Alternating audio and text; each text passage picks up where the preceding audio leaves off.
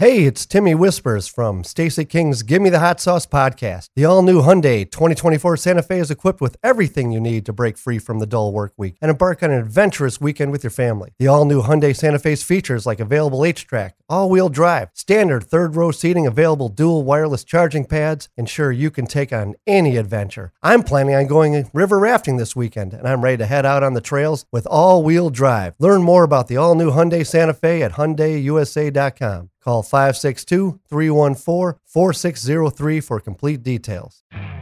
You could spend the weekend doing the same old whatever, or you could conquer the weekend in the all-new Hyundai Santa Fe. Visit HyundaiUSA.com for more details. Hyundai, there's joy in every journey. Oh my goodness! It's only preseason, but I'm hyped. Neil Funk, Jimmy G buckets, gets buckets. Oh my goodness! Give me the hot sauce, Neil Funk. Give me the hot sauce. What are you doing, Dragic? Did you not get the memo? Derrick Rose can go upstairs. Woo! Let me step back and kiss. It is time for episode 78 of Gimme the Hot Sauce. The NBA playoffs about to hit the Final Four as the conference semifinals are winding down. The Bulls are also in the news with all kinds of crazy rumors involving Zach LaVine, and that's probably where we're going to start. But before we do that, I want to make sure that you like, share, and subscribe to Gimme the Hot Sauce on YouTube and check it out on your favorite podcast carrier. We're trying to grow the show, grow our subscribers, and so we help us out in that area. Stacey, the news of the day, we are recording this on Thursday, May 12th. Shams Charania, our good buddy, reported that Zach LaVine is going to have a scope done on that troublesome left knee in the next couple of weeks. Obviously, he'll be recovered in time for training camp, but this was something I think not unexpected at all. He was having trouble with that knee ever since the All-Star break, and I think that this is going to give Zach some peace of mind. And also, as he heads into free agency, he's going to be one of the most marketable guys out there. Yeah, it was no shock. I mean, it was just a matter of when he's going to do it. It's nothing to be concerned about. It's not like he's having ACL surgery. It's just a clean out. Try to find out why he was having so much discomfort during the playoffs. So he's going to make a full recovery. I think the key right now, just talking to Bulls Nation via Twitter and interacting with Bulls fans. There's all these different trade scenarios. Panic too. Zach's leaving. Yeah, Zach's leaving. Oh, we got to sign him. Blah, blah. Yeah. You know what? And I tell Bulls Nation all the time, just chill. Right. Don't listen to fake news. Zach is going to get the max deal. Bulls are going to offer him the max deal. So don't worry about that. It'll be in Zach's, in his wheelhouse. If he wants the max deal, it'll be there for him. The Bulls want him. The city of Chicago wants him. Bulls Nation wants him. It's a no-brainer. It's a team now that is starting to win. It's trending up with the way the front office is putting this team together.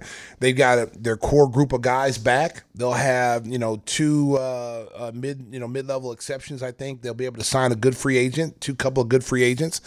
They got the 18th pick in the draft, which we talked about last week, that could possibly be, a top 10 pick that happens to slide down there. Yeah. And they do their homework. I mean, look at what we did with Io last year. So they're going to take advantage of that.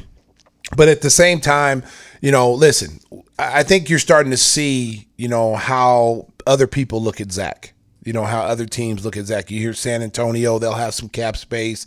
Portland's name popped up there the other it was day. the Brian Windhorst thing from ESPN where he said that executives believe that Zach is in play. Well, sure, they can make their offers, but the Bulls can offer him more money than any other team in the league. Exactly. And then let's just say, worst case scenario. Let's say, Zach says, hey, you know what, I want to leave. Okay? If it's not a sign and trade deal, you're talking about leaving over $50 million on the table. Yeah. I don't care what you're thinking. You're not going to leave $50 million. You're not going to be able to make that up somewhere else. And I don't care what anyone tells you. Oh, you come to Portland, the endorsements there. Come on, man. No, not Portland. So. Okay, so at the same time, you got to look at that. And if you're talking about a sign and trade, and this is what I got in a conversation with people there on Twitter. You talk about a sign and trade. If it doesn't benefit the Bulls, why would you even entertain it? Right. If the Lakers, why do the Bulls want to help the Lakers? Okay, if Anthony Davis, and I know a lot of people, he's injured all the time. He's still a superstar player. He's still a top 5 player in this league. If if I'm the Bulls front office, and I'm just saying, I'm just sitting in my little chair, if I'm talking to Rob Pelinka about a sign and trade, Zach wants to go to L.A., his agent is pushing for him to go to L.A. If we're not talking to Anthony Davis, we're not talking at all. No. That phone calls click, drive home safely, beep, beep. I'm not even talking to you about it.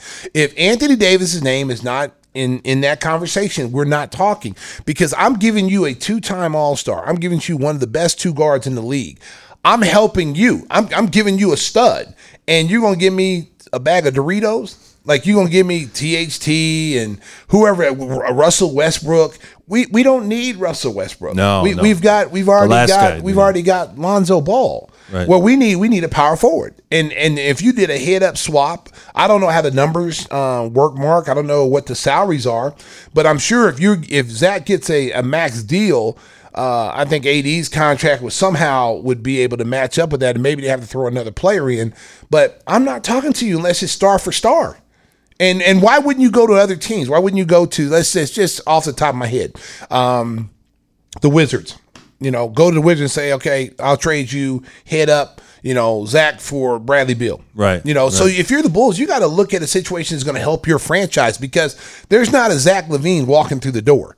We got very lucky when we traded Jimmy. We didn't get any All-Stars at a trade for trade. And everybody thought we got the worst end of the deal. We gave Jimmy Butler, he's an All-Star. Yeah. At the time it looked like that. But you look what we got in return. We got Zach LaVine, who now turned out, under the Bulls' guidance, a 2-time All-Star and Olympian. So he basically, developed under the Bulls' flag. And so now we got an All-Star. So it was basically an All-Star for an All-Star. It didn't look like that in the beginning, but it turned out that way. Larry Markkinen, very good player. He's going to be a good player in this league. So we got some good pieces back. But if you're not getting a star for a star, if I'm the Bulls, I'm not going to be forced to make a deal, a sign and trade. Yeah, and this is a very savvy front office. They're not going to be taken blindsided and somebody stealing them away. They're going to have conversations with other teams that might be interested. And if, as Stacey mentioned, if he's going to leave, they're going to work out a sign and trade so they'll get some kind of asset back. But I think, we've talked to Zach so many times. He loves Chicago. He's not scared by the legend of Michael Jordan and anything like that. He likes being in a big market. He likes trying to get the Bulls back on top. And I think that things will ultimately work out where he stays with the Bulls. Let's talk a little bit about the playoffs. As we mentioned, the conference semifinals are winding down, a bunch of 3-2 leads. I thought that Miami and Phoenix in the last game showed that they're clearly the better teams in those series. Where, as I mentioned, Game 6 in those series is tonight. Do you think Miami and Phoenix will close them out? I think Miami eventually wins that series. It's unfortunate because Joel Embiid got hurt and missed the first 2 games, which pushed Philadelphia behind the 8 ball. Had he been healthy, maybe it's a different series, but would have, could have, should have.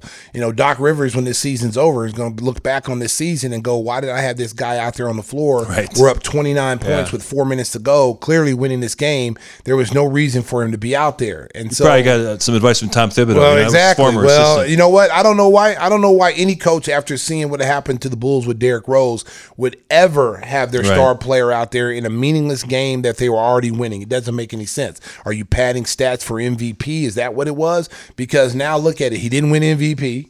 Now you're probably going to get bounced out the playoffs because he's not 100%. Right. And, it just killed your opportunity. Because I honestly thought Philadelphia could beat Miami just because of him. And, he's not 100%. As far as like Phoenix is concerned and Golden State, those are the 2 teams that I believe that are going to play, in the Western Conference Finals. Sure. Even though Memphis came back and put a whooping on Golden State. Yeah, Golden State night. Just mailed it in. Yeah, it was like, it was kind of like they just like, well, we don't feel like playing. We got Game 6 in San Francisco. You can have this one. But the scary thing about that is that John Morant is not playing. Right. And for their players to step up, you got to remember, people forget about this Memphis team. They had a winning record, way above 500 without John Morant. And it's been very well documented. Like, hey, you know what? They were winning without John Morant. So when you see that kind of team, that team showed up yesterday. And if you're Golden State, if you're just banking on the fact we're going to wait till we get home, because you remember Game 7 is in Memphis. Right. Okay, so your chance to close out a team, and with a team like Golden State, which was very surprising because they're a veteran team. They've been in championships before. They've been in championship closeout series. To not go in there and take care of business when you had a team on the ropes, their star players out, you had just beat them, and I know Steve Kerr wasn't there because of the COVID protocol, but. You got to close that game out because now you give this team some hope. They go back to Golden State where they won during the regular season, and they can win that game. Now it's 7. Pressure burst pipes. You get into game 7 in their home court. Now they got all the confidence. Speaking of pressure, it got to the Boston Celtics on Wednesday. They had a 14-point lead in the fourth quarter. They were up 6 with 2 minutes to go. And then Giannis he was 2 for 17 on threes. He hits a 3. Drew Holiday hits a 3, and then our old guy Bobby Portis gets a rebound on a missed free throw and puts Milwaukee ahead. That was a stunning collapse. It's going to be tough for them to regroup in time for Friday night in Milwaukee. Well, I tell you what, Boston had an opportunity to really kind of tighten the screws. They'd won the last game in Milwaukee, so they tied the series up. They had a chance to win in Boston. Now you go back to Milwaukee and got a chance to close them out, and you blew it. I was saying before when we were talking on, before the show was on, we were talking about, how Drew Holiday is one of the most underrated guards in the league. Doesn't get the credit that he deserves.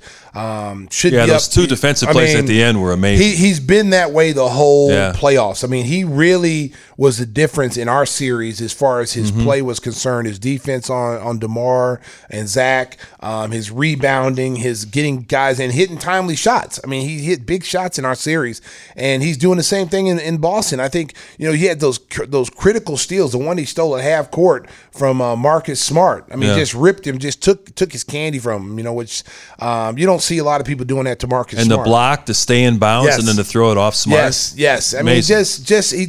He just makes so many winning plays that translates to wins for your team. And when I tell people, that's how Lonzo Ball is for us. We have a Drew Holiday and Lonzo Ball. So Bulls Nation, who is like, oh, what about Zach? We're all panicking. Yeah. You got to remember, we got some key pieces coming back that are going to be 100% next year.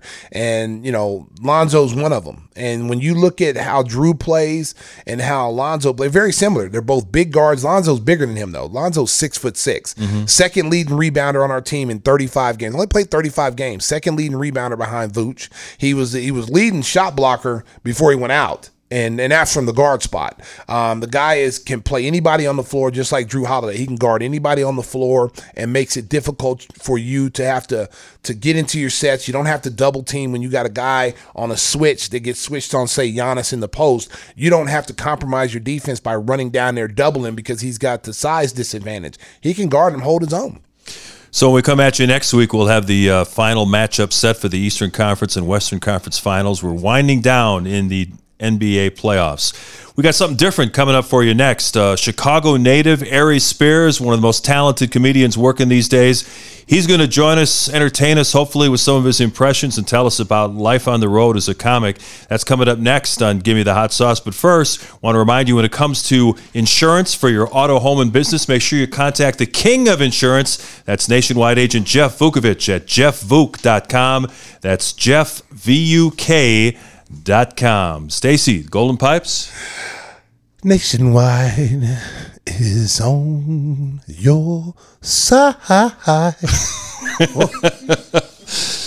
Little freelance today. Yeah. Pablo, don't sweat over there. I know you like to hear the Golden Pipes. Don't sweat. Look at it. He's over there. Oh, I love that voice. He's loading her. Are you loading the gun? Oh, you punching me. Oh, wow. Wow, we give this guy too much credit. Save the comedy to our next guest. Aries Spears in the on-deck circle in the Sriracha waiting room. That's next on episode 78 of Give Me the Hot Sauce.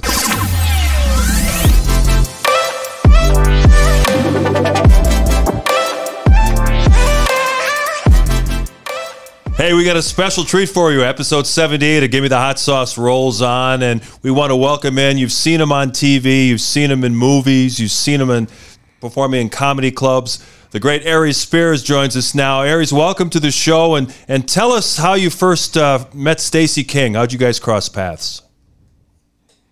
I'm a regular at the Schaumburg Improv there in Schaumburg, Illinois. And unbeknownst to me, one of the many times I had performed there. It just so happened somebody put the bird in my ear that Stacey King was in the audience. So me being the Bulls fanatic that I am, I had to make sure I let him know that I was appreciative of his presence.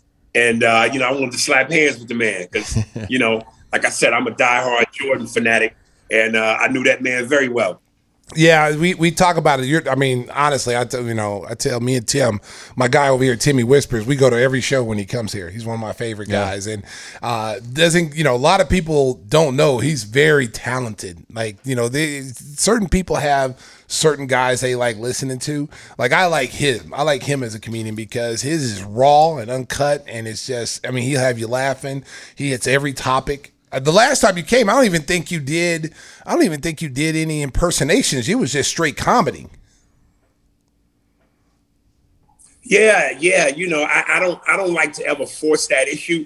If I have something that I feel like I've been working on or that organically fits what I'm doing comedically, I do it. But until I can really, fine tune it and hone it in and get it to where I'm really satisfied about it, I don't just like to do it just to do it. And a lot of people will yell out because, they got their fan favorites. Yo, do this one or do that one or do this one.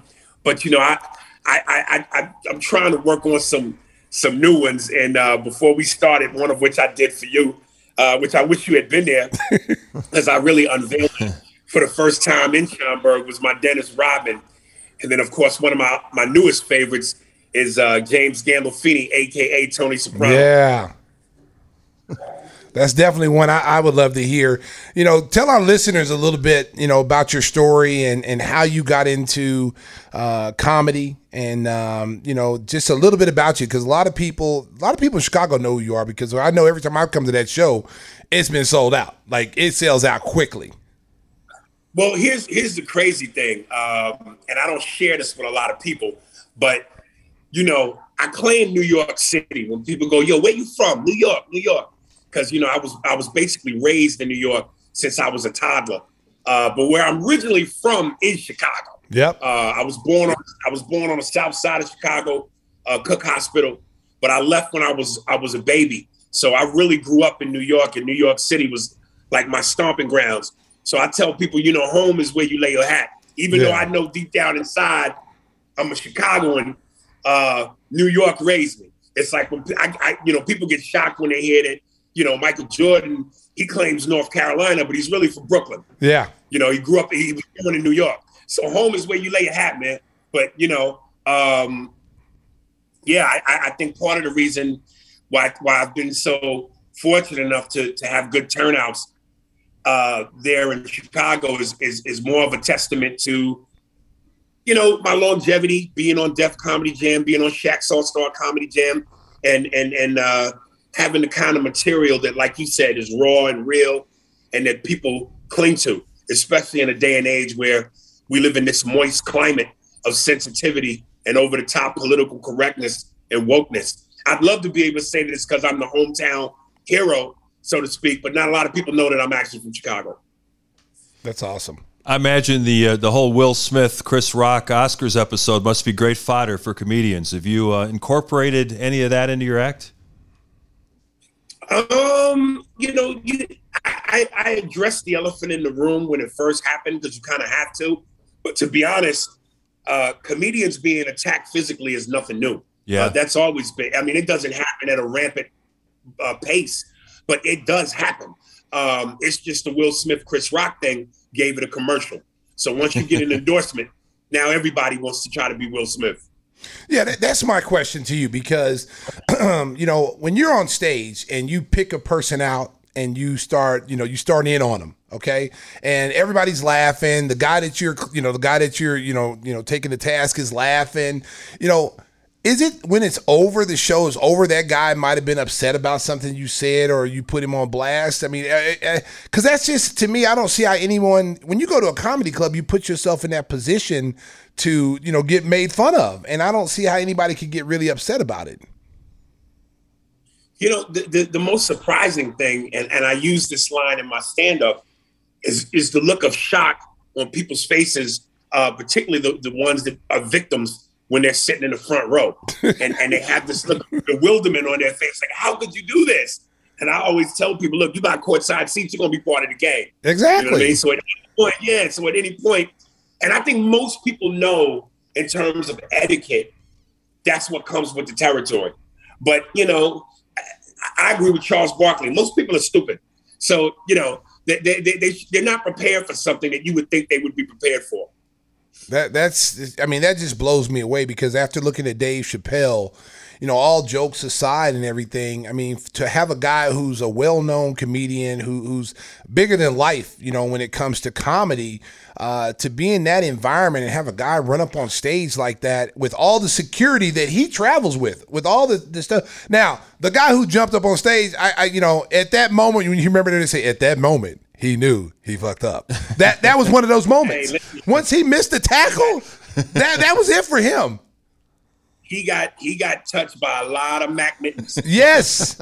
He got beat down, man. I saw some of the memes. He was on one of the memes. He was on the cover of the Ghetto Boys album. He was Bushwick Bill. Yeah, that was funny. That was hilarious. Is something else more when it comes to these jokes. Oh, they're undefeated. But my point, Aries, is that the fact that, do you ever worry about that? Because Dave Chappelle is kind of like that comedian that deals with like politics and everything like that. You are raw. Like you the dude, like if we was playing Dozens back in high school, like, you know, how you talk about somebody, mama, their brother, their sister. You're that kind of attack style person that you could see someone getting offended by what you may say, even though they would know, like, okay, that's part of the territory, but he coming at me really hard here. Right. I've had about 7 attacks, attempted attacks. Wow. Where guys wanted to fight me after the show. Some tried to rush the stage. One of the most gangster places ever that you wouldn't think of is in Canada, Edmonton, Canada. I had two white brothers. One come rush the stage and the other throw a pitcher of beer at me. But, you know, when white folks get liquor in them, especially white women, they turn back to 1965.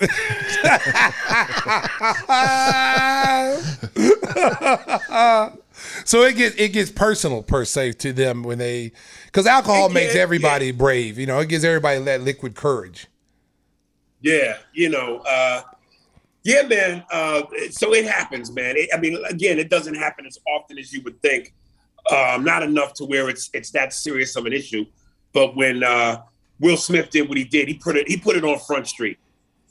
How would you have responded? Because everybody puts themselves in that situation. Like, if that would have been me, I would have done, something.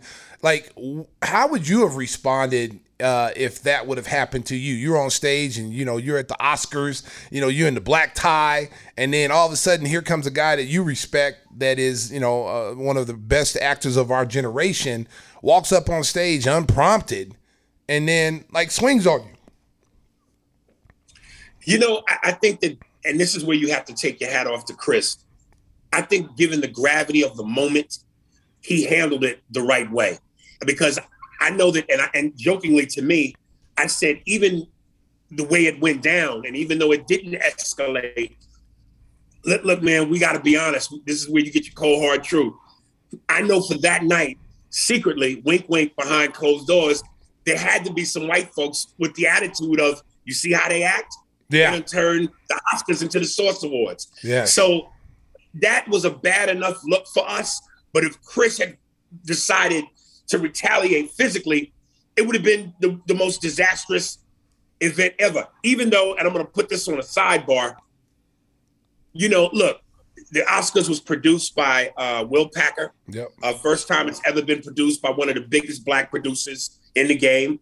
You had two of the three female hosts who were black, something that's never been done before, Wanda Sykes and Regina Hall.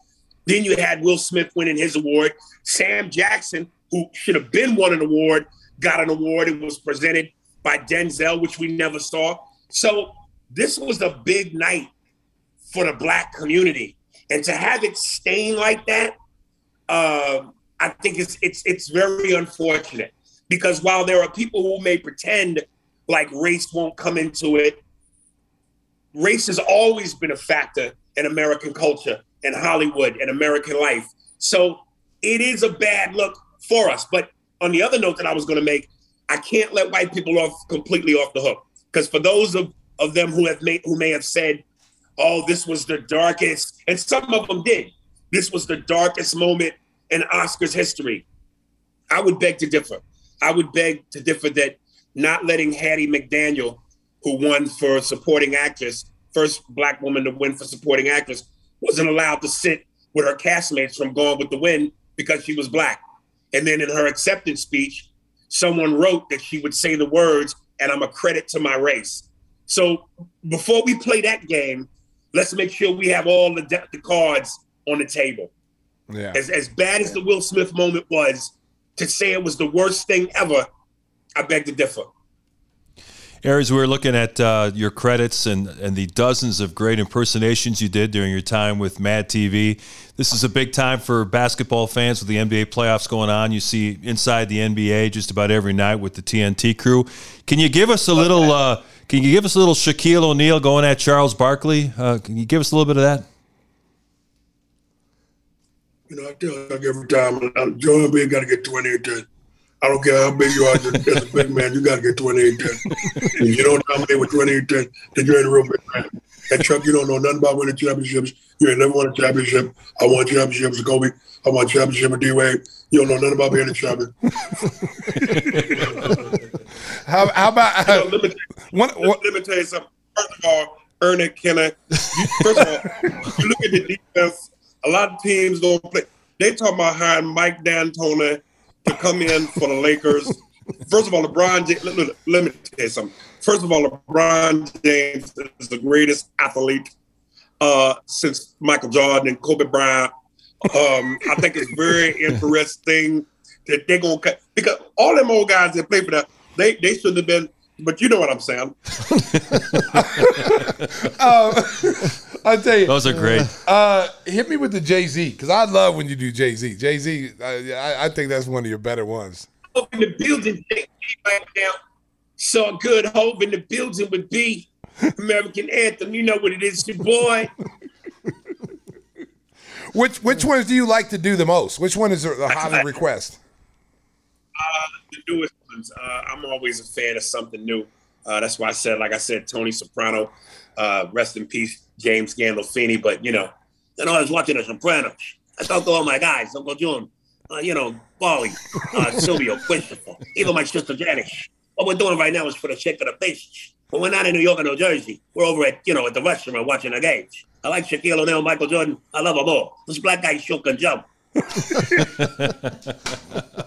That's a good Tony. Man. That's a good Tony Soprano. Yeah, that's awesome. Timmy Whispers. Yeah, do Dennis Rodman now right after he got headbutted by Stacy.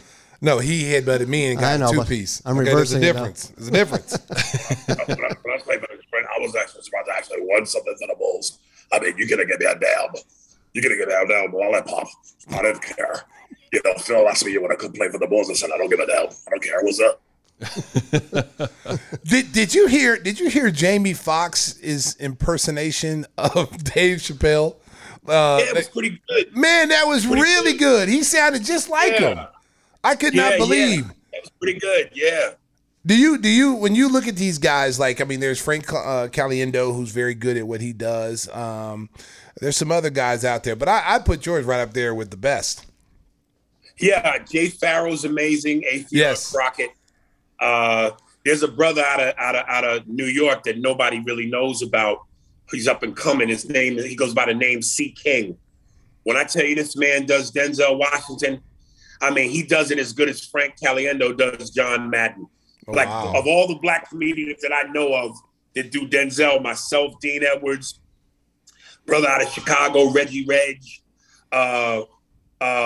Godfrey, he puts all of us to shame, man. Like I was so embarrassed that I had to retire my Denzel because his is that really good, man. It's scary, man. You should check him out. He's on Instagram. It's I am C King. I am _CKING. Phenomenal. We also talk about, we I see on your Instagram, I follow you on Instagram, and, you're always in debate with fans about MJ and LeBron and, who's the GOAT and who's the better of the two. Give us your take on that. Give us your take on who you feel is the best and why. I think it's MJ, and I think the key component in that is a word called totality. People make these arguments, and I look at it like an award-winning chili recipe or a gumbo recipe. In order to have the perfect gumbo or chili, it takes a bunch of ingredients. And people will say, well, Kareem should be the best because he has 6 titles and blah, blah, blah. And I go, yeah, but Kareem didn't transform the game the way Jordan did. He didn't take it global the way Jordan and the Bulls did. Part of the reason for that is because Kareem was very aloof. Kareem wasn't a media guy. He wasn't a friendly guy. And no fault to his own, but he also didn't come up in an age where cable exploded.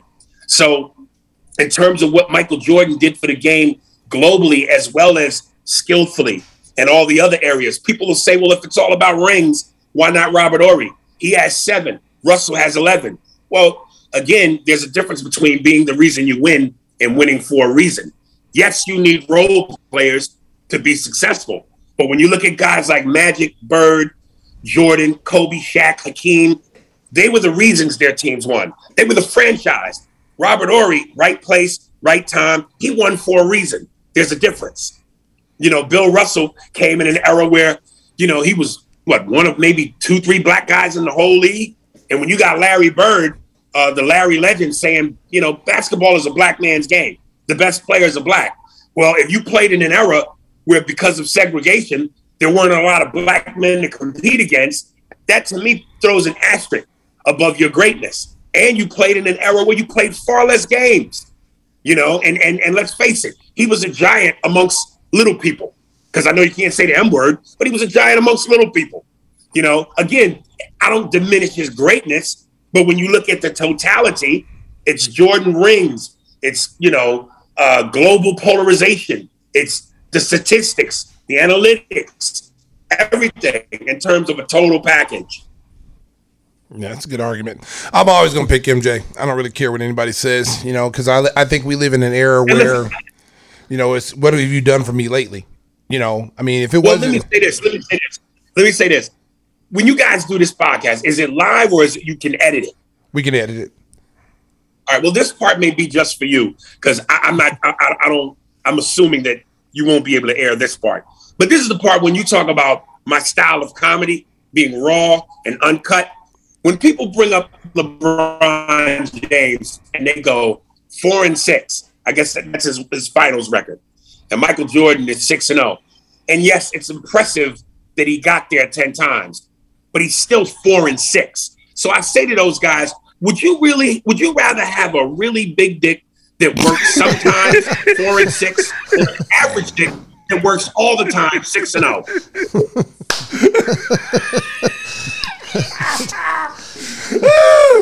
That's a good analogy. He got edited right off the screen for that. Hey, Pablo, did you edit him off?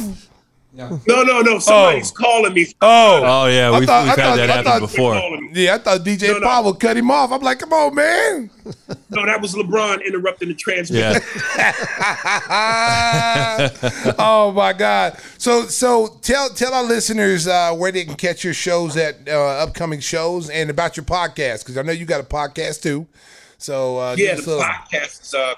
The podcast is called Spears and Steinberg, aka the Jew and the Jerk.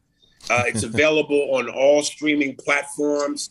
And I always tell people, you can always hit me up on the Instagram, Aries Spears, and hit me up in my DMs, and I'll chop it up with you and also send you the links. Another phone call. It's called Spears and Steinberg. Yeah.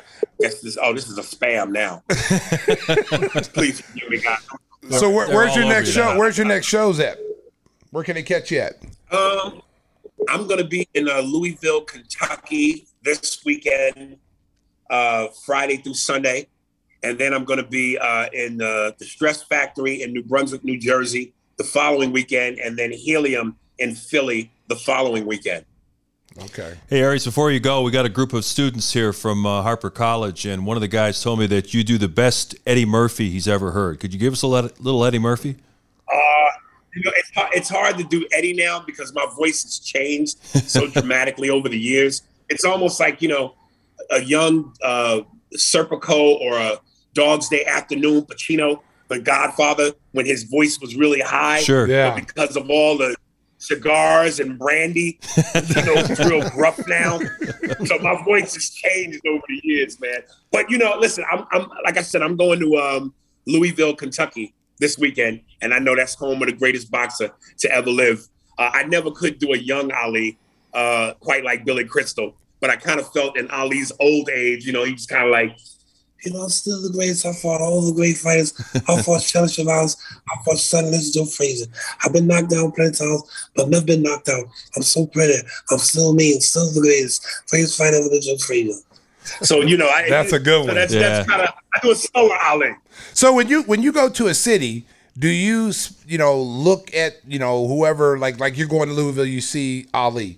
Do you go to like New York and you pick like one guy that may be a fan favorite, and then that's part of the show? No, not really. Again, I don't ever want to force anything. So if it doesn't come to me organically, I try to stay away from it.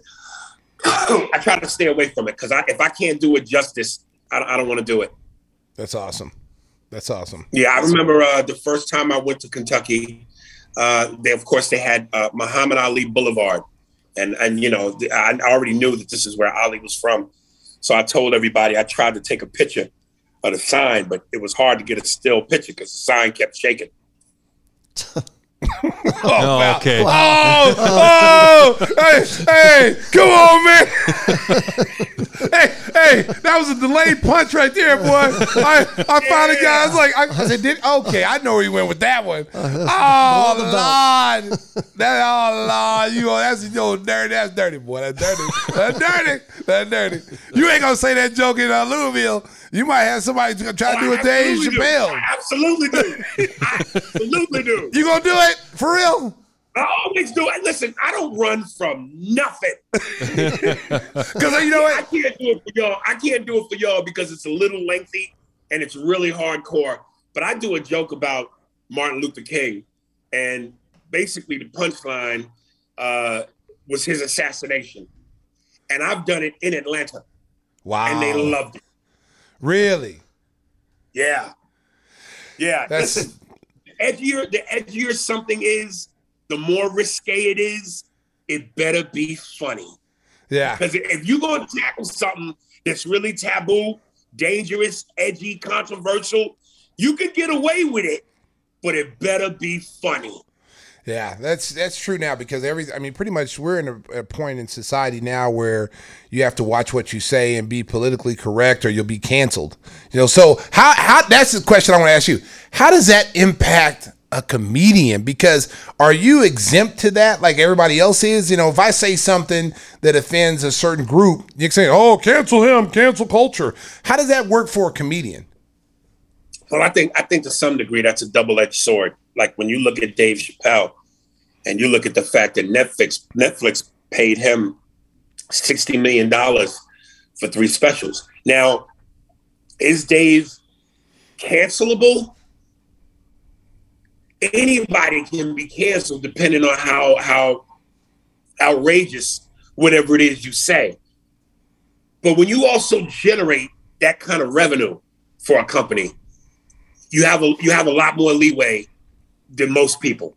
Most people ain't getting paid $60 million for 3 specials. Yeah. So they're not going to be quick to cancel Dave unless he really said something truly outlandish and out, out of pocket. Me, I don't think my career is where, I at this point, I'm not on anything. I don't have nothing to lose. So I'm real Floridian with my comedy. I stand my ground. That's awesome. That's awesome. Because I tell you what, man, because like I said, I've been to your shows and nothing's off limits. Nothing is off limits. Yeah, we can't breathe. Yeah. Laughing so hard. Yeah. Listen, I'm old school, man. I'm old school, man. I come from that Richard Pryor, Red Fox, Eddie Murphy, George Carlin era. You know, and that to me was the best kind of comedy. The comedy that kind of either made you snicker or made you feel like you had to go listen in privacy. I don't know how hip Timothy and Mark are to this guy I'm about to mention. I'm sure Stacey, you might know him, and they might know him too. Remember the rap group when they was kids, Crisscross? Yeah. Oh yeah. Mm-hmm. Yeah, they wore their clothes backwards. Yeah. So I remember when the news came out that one of the kids had passed away. And I remember as a matter of fact, I was in a club in New Jersey where I'm going to be at the Stress Factory. And this was probably 3 days after the news hit. So I don't remember the guy's name, but I said to the crowd, hey, did y'all hear about so-and-so from the rap group Crisscross? Yeah, they say he just passed away. The audience was like, yeah. So I gave it a beat. And then I went, damn, I wonder if they're going to put him in the casket backwards. Oh, wow. Oh, hey, whoa. Hey, Aries, you had Stacey and I crying, laughing too, listening to the very private Bill Cosby tapes. Oh, yeah. The Cosby tapes. Man, I must have listened to that damn thing for like 100 times, dude. Oh, Camille. Wait a minute. Camille's coming. I did not put it in the bucket. I did not put it in the bucket. I want to make a peppermint sandwich, and I want you to have the nuts. How about it? Yeah, that was fun. Dude, that was so hilarious. I mean, seriously, me and Tim listened to that like we were listening to like a movie, man. It was like, and everything was like so on point. You know, he's talking to the girl, one of the girls, and then all of a sudden, oh, I gotta go. Camille's in the room. Camille's coming. Matter of fact, one of the girls before she blew up was Tiffany Haddish. Yes. Yeah. Really? Yeah, she's one of the callers. Oh wow, dude! I tell you, that was hilarious, dude. I mean, that was awesome, man. I tell you what, you are big time in my eyes, man. And anytime you come to Chicago, you know I'm at that show. I love it, brother. I love it. Because we came, wasn't it right after COVID? He came like right, yeah. And we were there when he came from. Right, it was just right after when everybody could come in back into the Schaumburg venue. We came back, and that was a good one. He was talking about handicapped people and McDonald's. Remember that? He's talking about the handicapped kid at McDonald's. McDonald's. I hope one day they really get a club in the city though, man. Because Schaumburg is such a drive away from the city. The show is over. I'm kind of trapped in Schaumburg because it's not worth it to take the drive and come into Chicago when everything's going to be closed. That's really surprising because Chicago's got some comedy clubs in the city.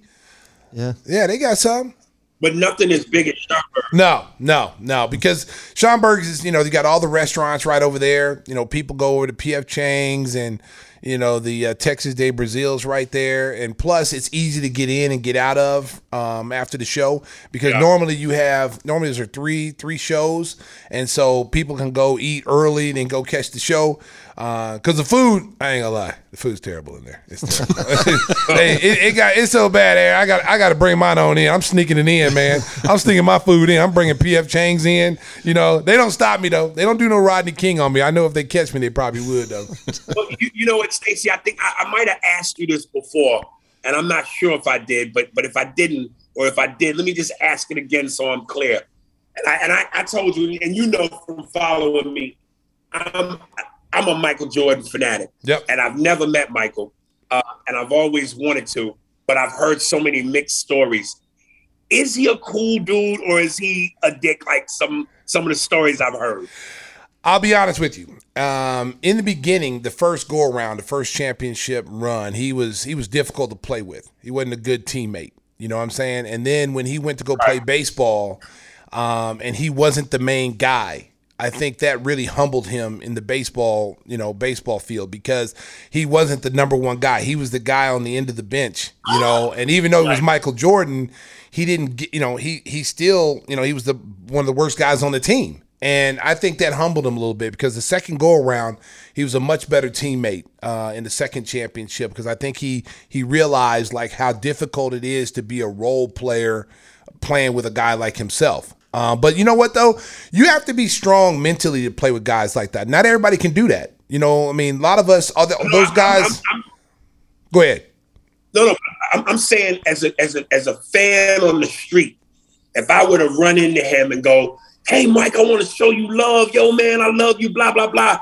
is he going to be cool, or is he going to make me want to go, man, that's why LeBron's better than you? I don't mean that. No, I think he would come up, depending on how you rushed him, though.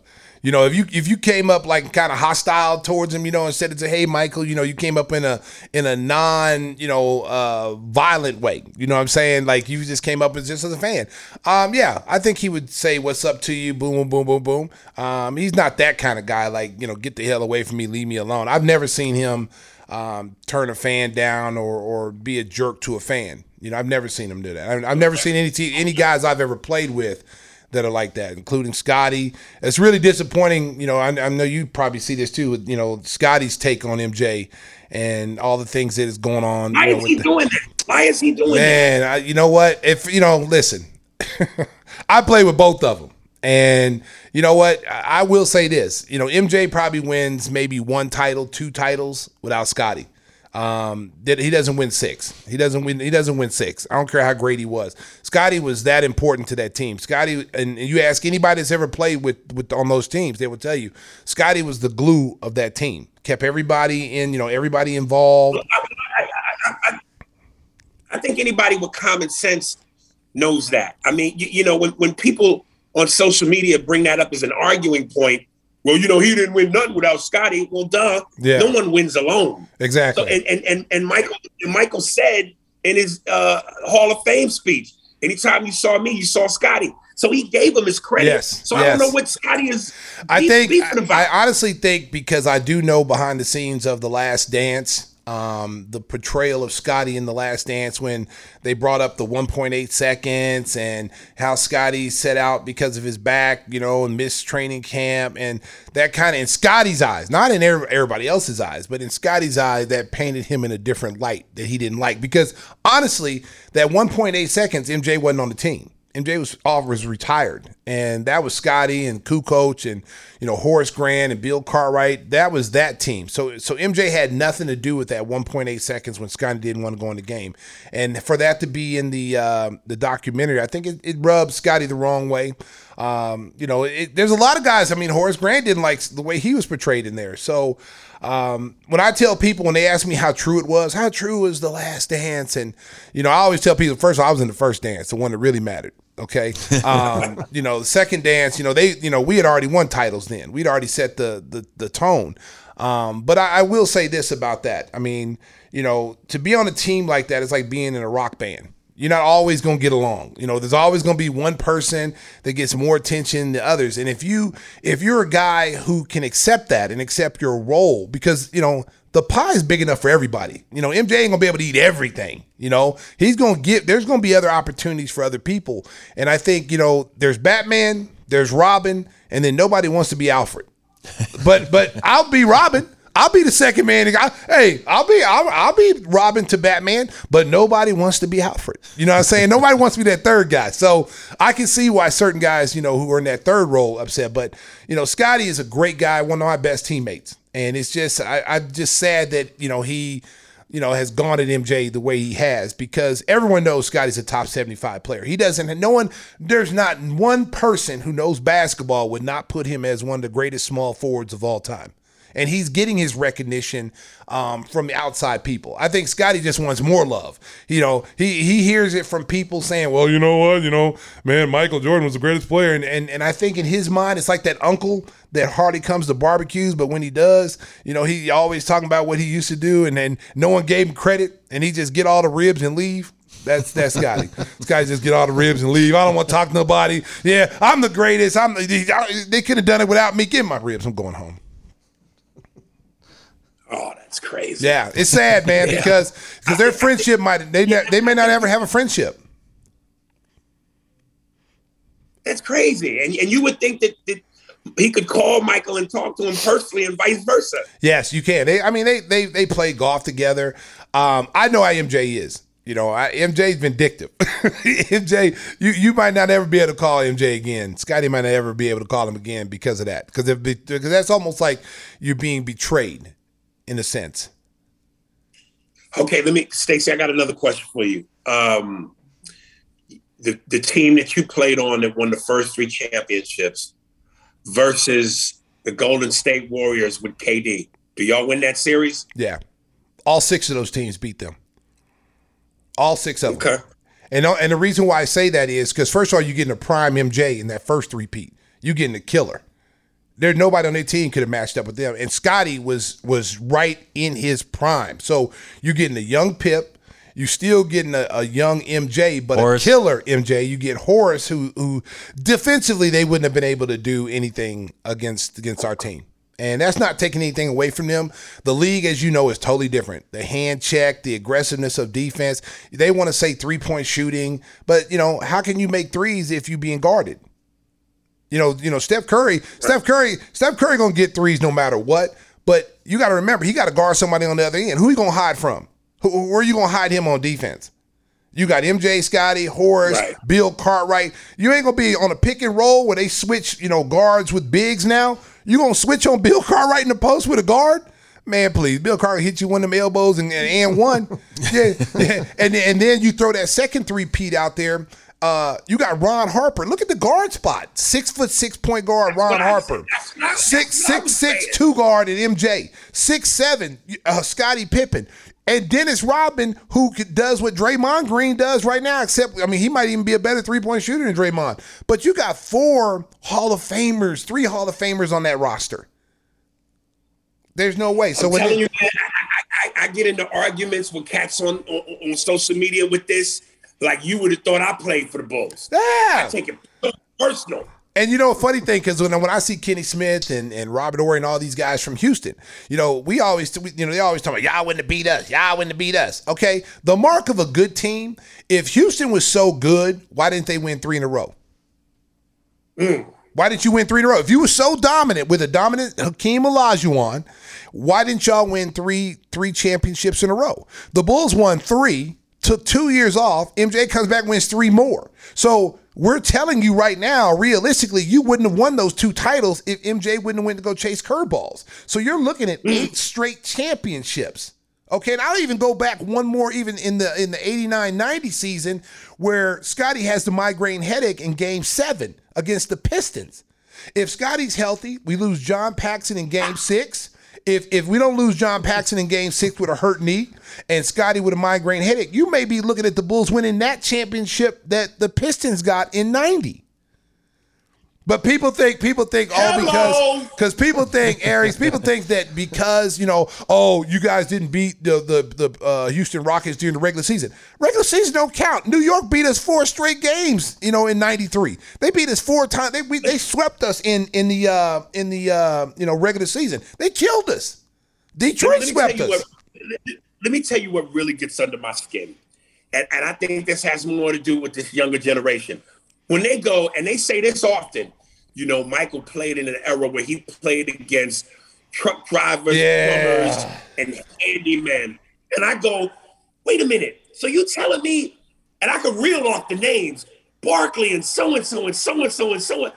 Those guys are all-stars and Hall of Famers. Like, I don't get this thing where they go, today's athletes are bigger, stronger, faster. But I go, those same athletes you're talking about do rest management. Michael's era played all 82 games. They didn't do rest management. And for all of this bigger, stronger, faster, what am I really looking at today that wasn't already shown to us? Exactly. I don't understand that. Exactly. That's the big argument that you have with this generation is that like they're bigger and stronger. Kevin Durant, 7'3", small forward. There was big 6'10", 6'11" dudes shooting back then too. The guard play. You look at Mark Price. Mark Price is doing what Steph Curry's doing right now. So there's a lot of guys, when you look back at those eras and you compare today's guys, could they come in and play in our era where there was hand checking, elbows, the physicality, things that are flagrant 1s and 2s in this era are regular fouls in the 90s and early 2000s, okay? So what do you think Michael would do in his prime in this era? If he can career average over 30 points in an era where people are grabbing, holding, tackling, the Jordan rules was created for him, imagine what he would do when you can't touch him and you can't put a hand on him. And with his quickness and his explosive ability to get to the rim, Michael's dunking on 7-footers. How many guys do you see in this league now, the superstar players, that can take the ball to the rim and bam on somebody on a regular basis? Like MJ understood. Yeah, MJ understood what showmanship was. And on top of that, when you guys won championships, you didn't use goggles because you could handle champagne ski.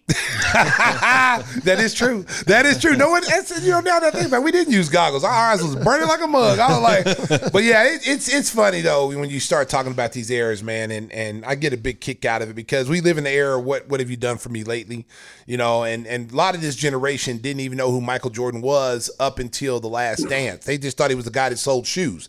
But when they saw The Last Dance, see, their parents have been telling them about Michael. Let me tell you something. Y'all think LeBron is great.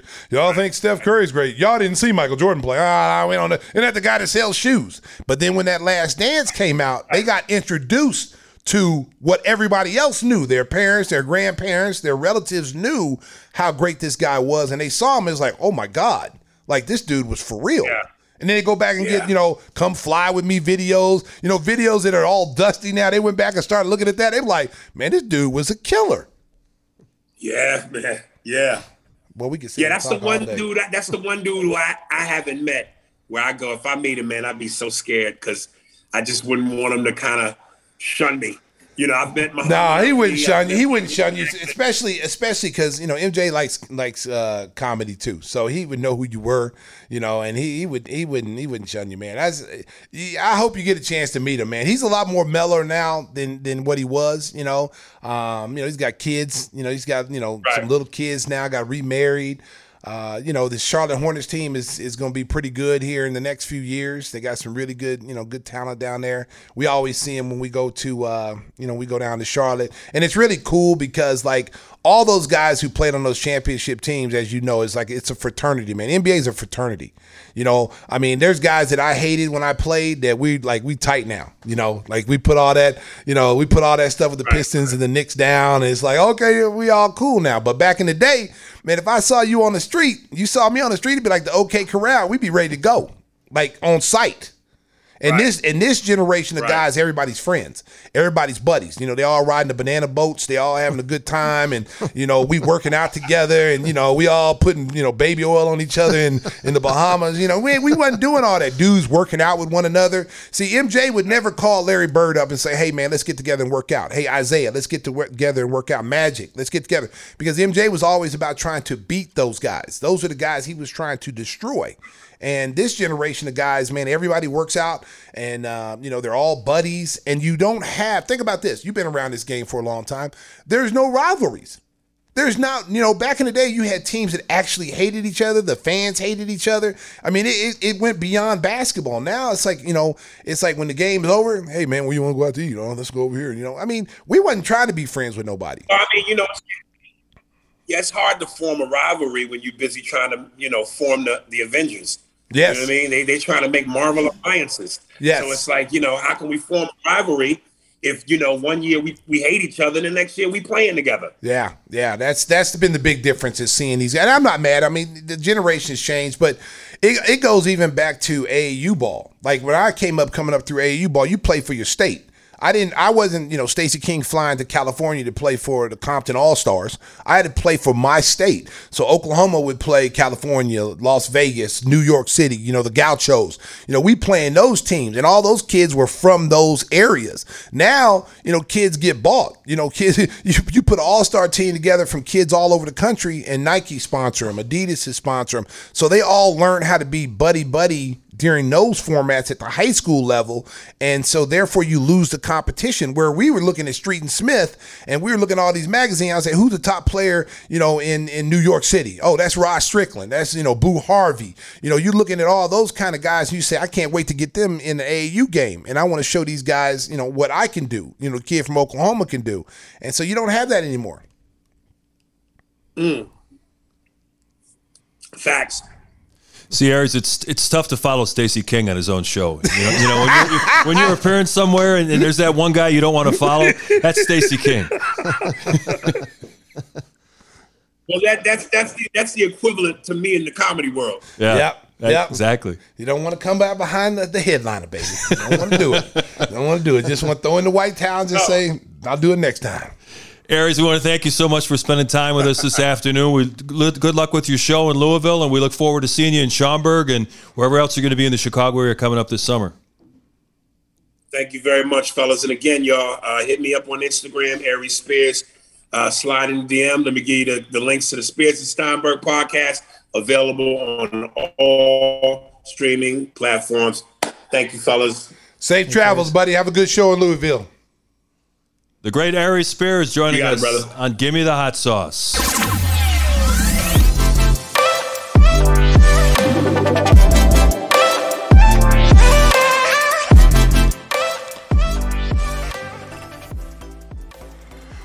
You don't need an invitation, Tim. You can go ahead. The music faded out. Oh, thank you. Go ahead and read the spot, all right? Oh, man. Man, he choked. Oh, You my give him a God. chance. Had opportunity. We could fix it in editing, but we're not going to. No, we're not. We're going to leave it right there.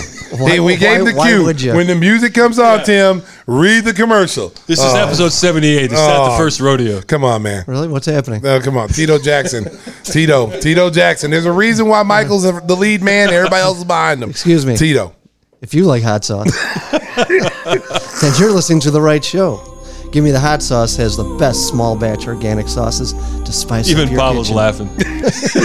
Chicago-style red sauce with a garlic twist, our St. Pat's Verde green sauce with extra avocado and cilantro, and our King's Q, a bold, spicy, and sweet sauce, just like our host.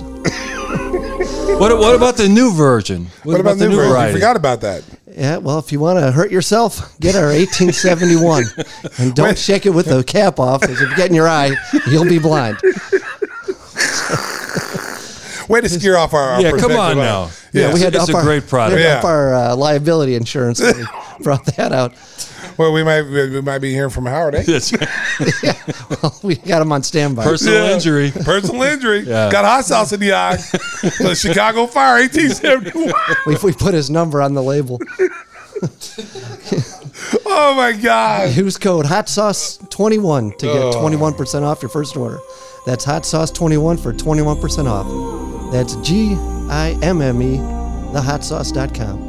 You know what we have to T-shirts do? and other We swag. have to put on the website, some video of Tim like packaging up the hot sauce and getting it Yeah, out there because this working. This is a one-man operation. Yeah, it is. It's a lot It of is. work. It's a lot of work and 30 years of abuse.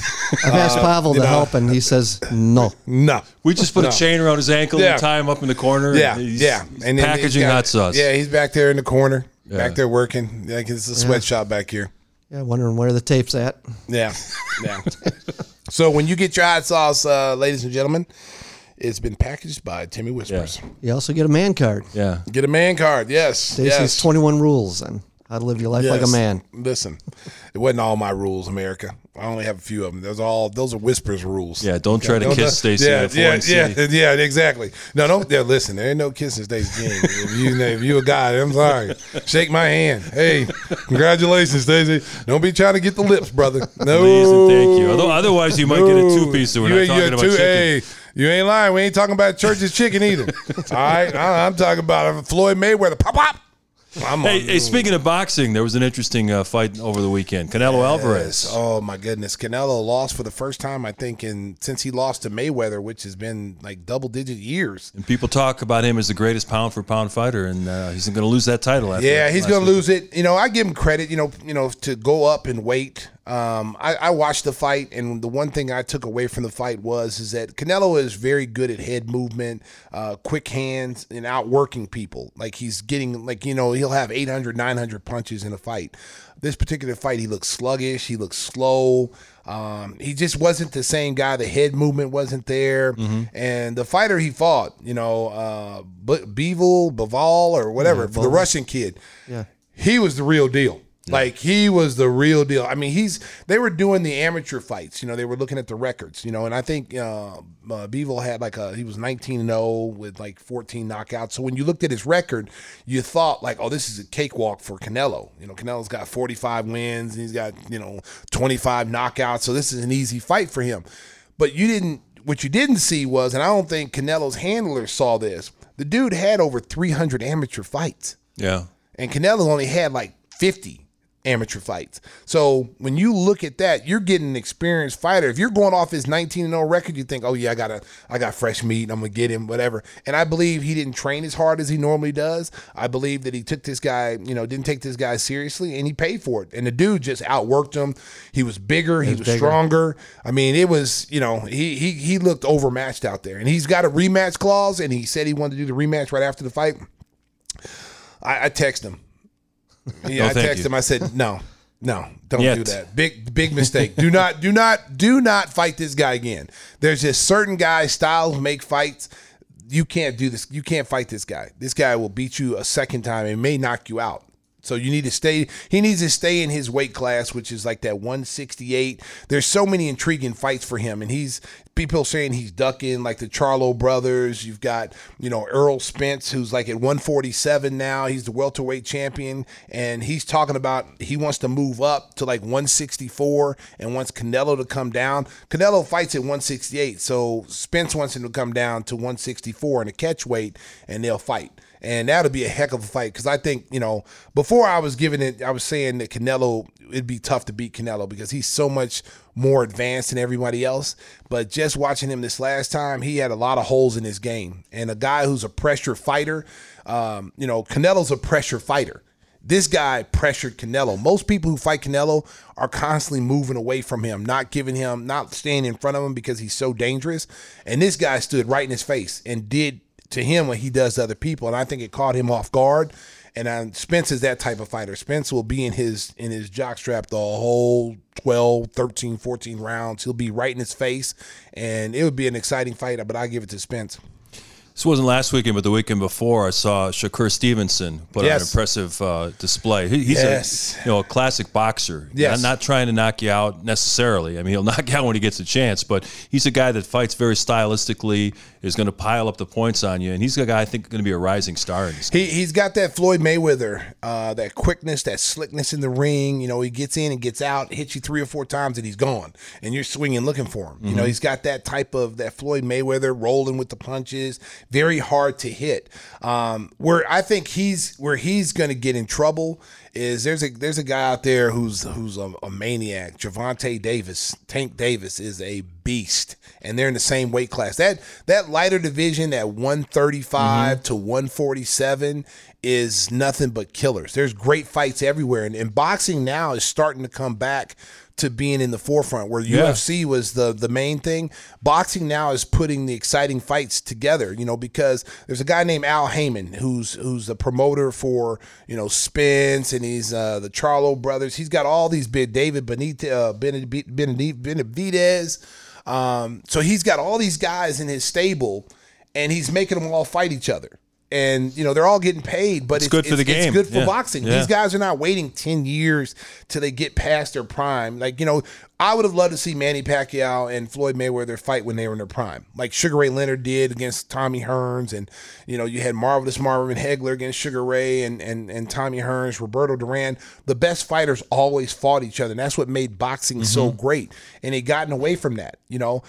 Tyson Fury. Like, I didn't used to be a Tyson Fury fan, but I'm a big Tyson Fury fan. Tyson Fury is a heavyweight that moves like a middleweight. Like, he doesn't fight like a big lumbering fighter. He's got great hands, great instinct. I don't see anybody beating him. They're promoting a fight with Ngannou, and they're going to use UFC gloves, not boxing gloves, UFC gloves. And if you're Ngannou, you're fighting a guy that's what he does is box. You're not doing any UFC rules. It's straight boxing, but you're going to have UFC gloves. So it gives Ngannou a chance to, if he can land one punch. But you're like, the best heavyweights in the world can't hit this guy. And this guy, I mean, if Wilder, who, Deontay Wilder, who's one of the hardest punching heavyweights, can't hurt Tyson Fury in a fight, what makes you think the UFC fighter Ngannou can do it? And you're setting yourself up for a disaster, I believe. I'll never forget, we had Aries Spears do his Muhammad Ali impersonation, which was spot on. Remember when he fought a Japanese kickboxer at the end of his career, and he hurt him too. Yeah, well, you know what? When you fight these martial arts, these guys who do martial arts, it's a different realm for a boxer. Yeah. Because a boxer is so used to being on his toes and standing up, and it's a stand-up game. But when you're fighting a guy who's a UFC fighter and you're in his realm, He's not going to stand up there and swing with you. He's going to kick you in the legs. Yeah. He's going to tear your legs and chop you down. And that's what you see. And that's why you don't want to see. That's why boxers don't want to get in there and do UFC rules. If we want to box like Conor McGregor, Floyd Mayweather knew, like, I can't beat this dude in a UFC fight. This dude will kill me. But if I make him come up to my world, now it balances out a little bit. And you saw they made a lot of money. And I think a lot of these UFC fighters who don't make a lot of money as it is in UFC, which is a joke. We've had some UFC fighters on, TJ Dillashaw, talk about the pay and, not being, if you're not one of the elite guys, you're not making the big money. So, it's hard. Those guys have to go try to make money elsewhere. If that means going to the boxing ring after seeing Conor McGregor make $200 million just boxing, why can't I do it?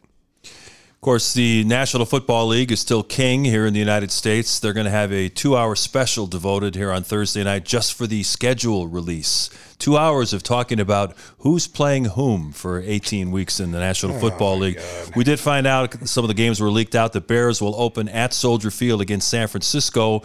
Sounds tough, but they may be bringing in Trey Lance for one of his first starts, so that's maybe a winnable game. And then they go to Lambeau Field for a Sunday night game against Aaron Rodgers and the Packers. Stacey, I saw a ESPN power poll that had the Bears 32nd out of 32 teams. That's frightening. Well, you know what? Maybe they'll pull a situation like the Bulls did. No one counted the Bulls to be very good, and then all of a sudden, they're one of the elite teams in the NBA and making the playoffs. I still think that them not getting the weapons for this kid. Yeah, no receivers. I mean, no receivers. I mean, we're going to develop. Well, man, you're going to get this kid killed. Yeah, seriously, you got to have some kind of, with his arm strength and his arm talent. You got to have a running back behind him that can take some pressure off of him with the play actions and handing it off, giving him short fields to work. And you got to get him some guys that can catch the ball. Somebody that defenses fear. Like they'll take the top off the defense. Oh, my God, this guy, you got to put 2 guys on him, because this guy is so super fast. To not draft, now the kid they drafted out of Tennessee. Velus Jones Jr. is 25 years old. Yeah, he's 25 years old. And, I mean, listen, at the combine, he looked awesome.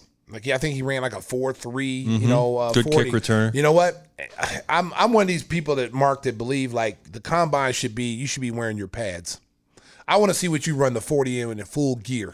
Okay, because you're not out there playing naked. Okay, you're not out there in a thong running around catching passes. Okay, I want to see. That's what they should do in the combine. They should make quarterbacks throw with their shoulder pads on. They should make guys run the 40 in their full gear because I want to see how fast you are with pads because that's how we play. Just like when they take, when the NBA, when they take your measurements when you come to the combine, they take your measurements with your shoes off. And they say, okay, a guy could be 7 feet with his shoes on, but then when he takes his shoes off, he might be 6'10". And they're like, oh, he's not 7 feet. And that hurts him in the draft. Yeah, but who's out there playing barefooted? I know. Ain't nobody out there running around with a pair of socks on dunking.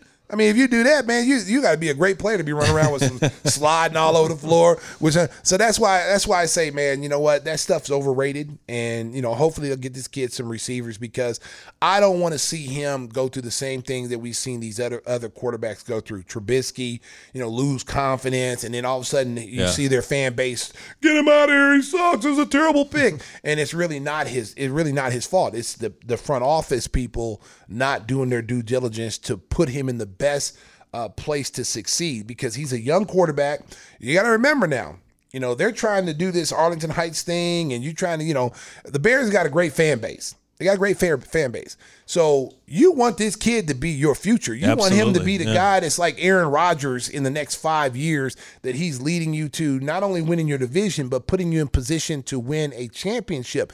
And you're coming to a new field, new area. So you want that kid to be the main guy. You don't want to be going through another quarterback, drafting another quarterback, So they got to get it right.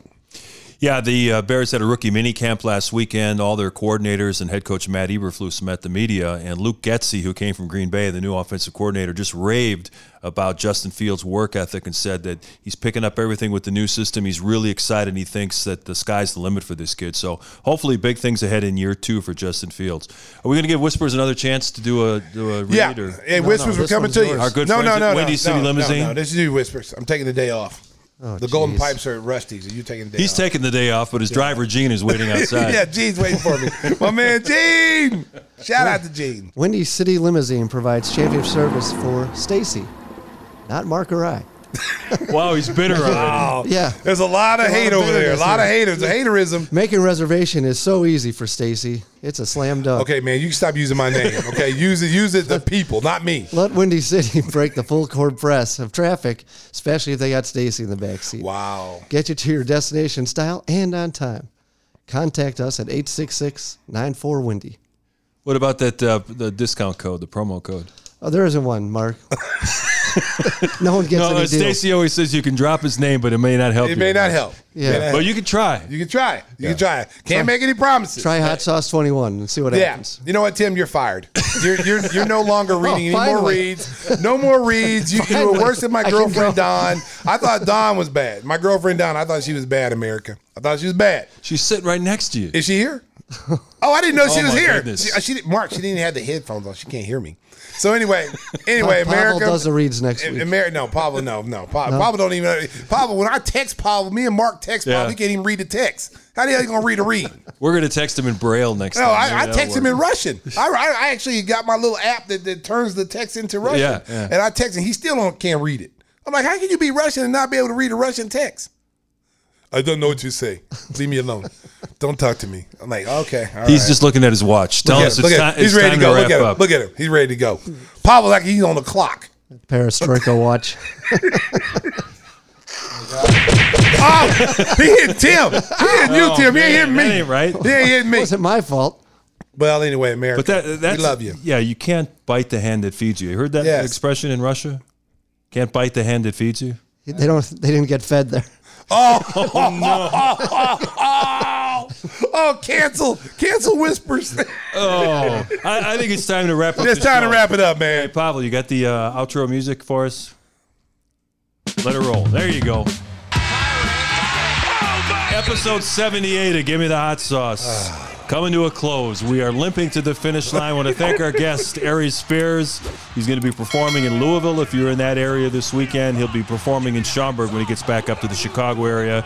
We had a lot of fun on the show. We'll be back again next week, Stace.